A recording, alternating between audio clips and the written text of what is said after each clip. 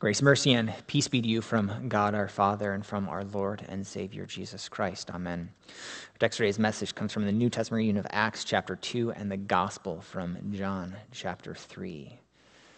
Dear brothers and sisters in Christ, today is Trinity Sunday, and it's the day where we are reminded of who God is.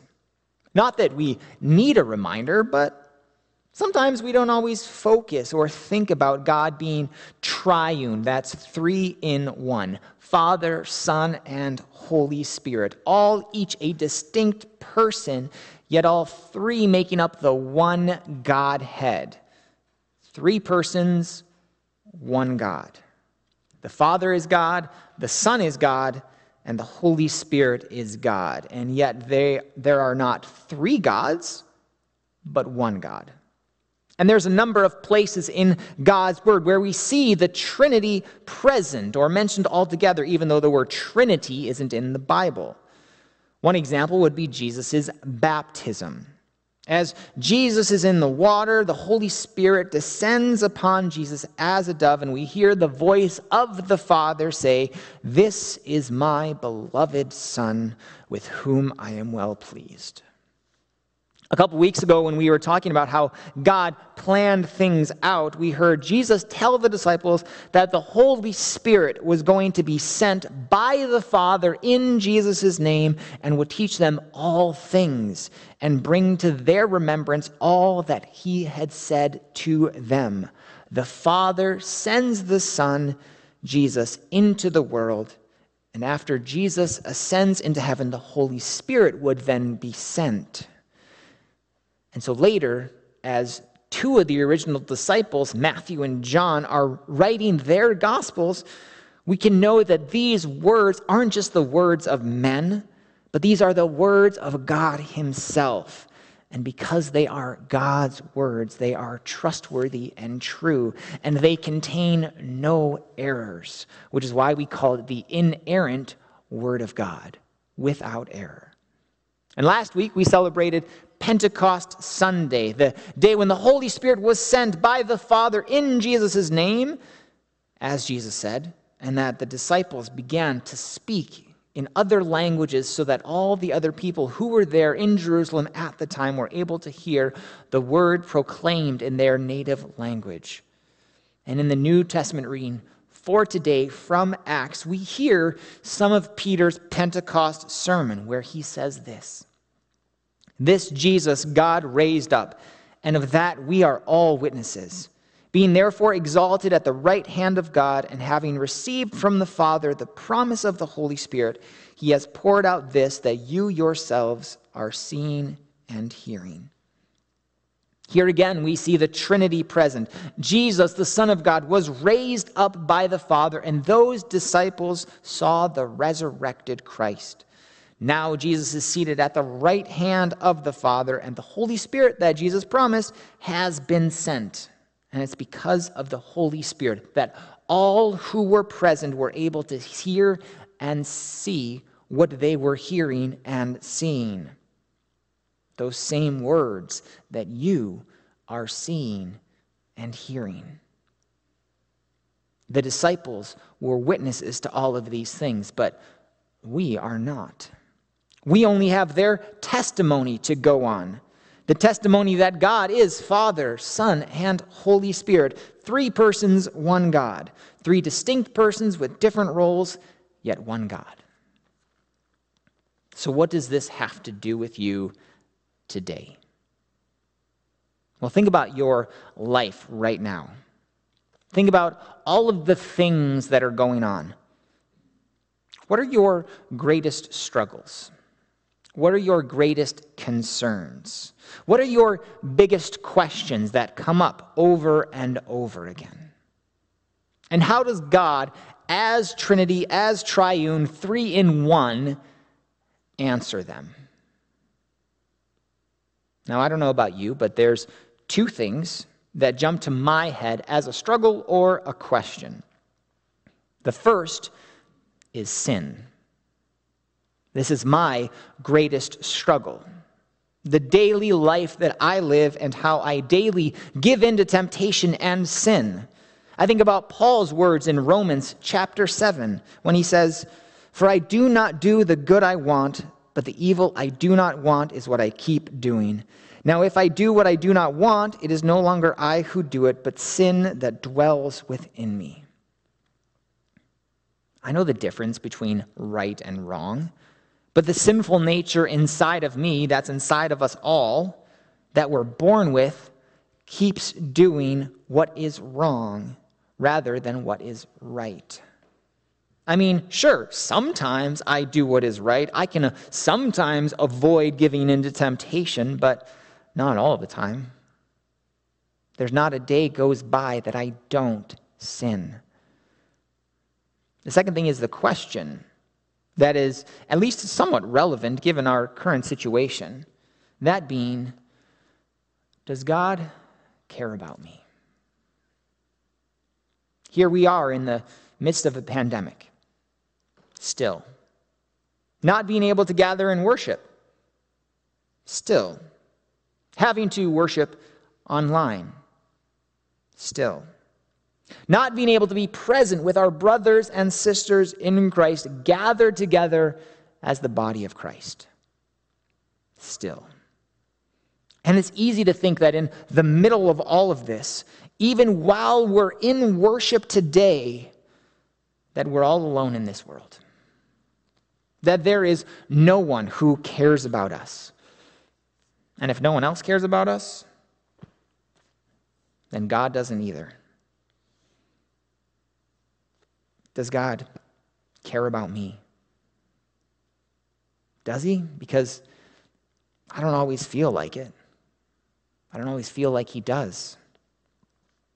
So let's take a look at God, the Father, Son, and Holy Spirit, and see what he has to say or do about our sin and about his care and concern for us. They're all individual persons, yet the same God, and when we speak the words of the Apostles' Creed, the Father comes first, so let's deal with him. God, the Father Almighty, maker of heaven and earth. We view God as our Father because he is called that in his word, and Jesus teaches us to pray, "Our Father." And Malachi tells us that he is the Father of us all. And as maker of heaven and earth, he is the one who created us. As the explanation to this part in the Creed in Luther's Small Catechism says, "I believe that God has made me and all creatures, that he has given me my body and soul, eyes, ears, and all my members, my reason and all my senses, and still takes care of them. He also gives me clothing and shoes, food and drink, house and home, wife and children, land, animals, and all I have. He richly and daily provides me with all that I need to support this body and life." So you can say, does God care about me? Well, he created you. And as his creation, he does everything to provide for your daily needs, clothing, shoes, food, drink, and the like. And he takes care of all of the parts of your body and everything that you need to support this body and life. Does God care about you? Of course he does. But there's more. We go on. He defends me against all danger and guards and protects me from all evil. All this he does out of fatherly, divine goodness and mercy without any merit or worthiness in me. As our Father, he cares for us, his children, and he doesn't want us to fall into sin and temptation. That's like how we pray in the Lord's Prayer. Lead us not into temptation, but deliver us from evil. We are not deserving of having God guard and protect us from all evil, from the evil one, but he does it because he is our Father and we are his children, and he is good and he loves us and wants the best for us, even though there is no merit or worthiness in us. For those of you who are parents, do you want your children to do bad things? Do you want them to disobey you? I imagine most likely not. And so you'll do all that you can to teach them and guide them and lead them on the right path. God as Father does that. But he does more than that, because he sends the Son, Jesus, the second person of the Trinity. Does God care about us? Does he care about our sin? Yes. And that's why Jesus came. We turn to him. Jesus, as God incarnate, the Word made flesh, God made man, born of the Virgin Mary, 100% God, 100% man. We know that God is love, as John tells us, and Jesus is that love fulfilled, because he is the promised Savior that was promised the moment Adam and Eve fell into temptation and brought sin and death into this perfect world. He is the one who would come and bring healing to all people, eternal healing from all things. Does Jesus love you and care about you? I mean, I know we've used this one before, but it's still fitting. I asked God, how much do you love me? And he said, this much. And he stretched out his arms and died. How many people do you know that would do that for you? Better, how many people do you know that have done that for you? But not just for you, for all people. On the cross, Jesus takes your sin and he dies for you. He takes your sickness and disease and nails it to the cross so that even though your physical life may succumb to those struggles on this earth, he made sure that you would end up in a place where there is no more sickness, no more pain, no more suffering, because he took your suffering. He took your hell to give you heaven. We're all sinners, and we are all deserving of punishment for our sins. And sometimes you might think that it's just better for you if you just suffer and take that punishment yourself, to feel the full effects of your sin. Sometimes times can be tough, and you might think that it would be better if you would just not be alive, to rather die than continue to live in this world. Sometimes there are times where you may feel completely worthless because of your sin, that God cannot possibly love you, that you are unlovable, that he does not care about you because of how terrible of a sinner you are, how terrible sinners we are. Listen to Paul's words from 1 Timothy. Christ Jesus came into the world to save sinners, of whom I am the foremost. Jesus came to die for the worst of sinners. That's you and me. Are you worth dying for? Maybe not, you say to yourself.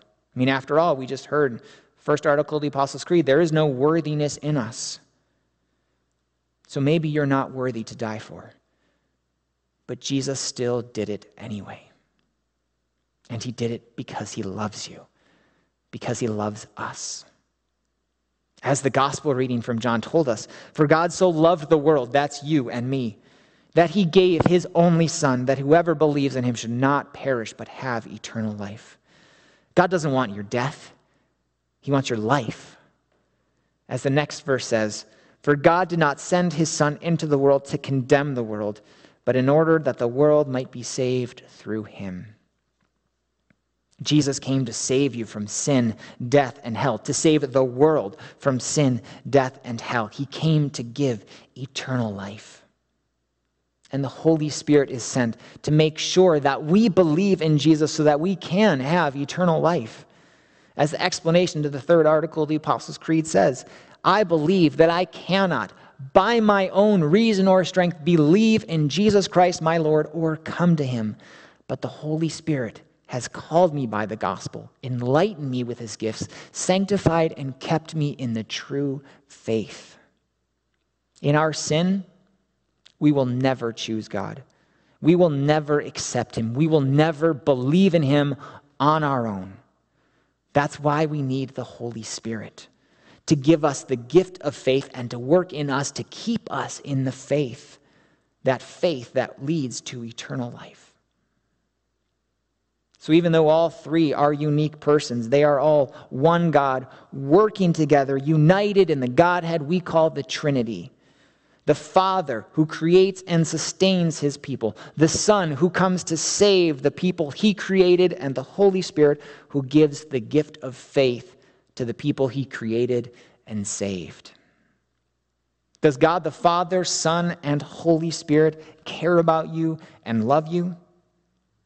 Sometimes it may be hard to feel like he does, but we don't put our faith and trust in our feelings. We put our faith and trust in God's actions. We look at the cross and we look at the empty tomb and we see love poured out for us and for our sins. And not just some of God's love has been poured out for us, but all of God's love has been poured out for us.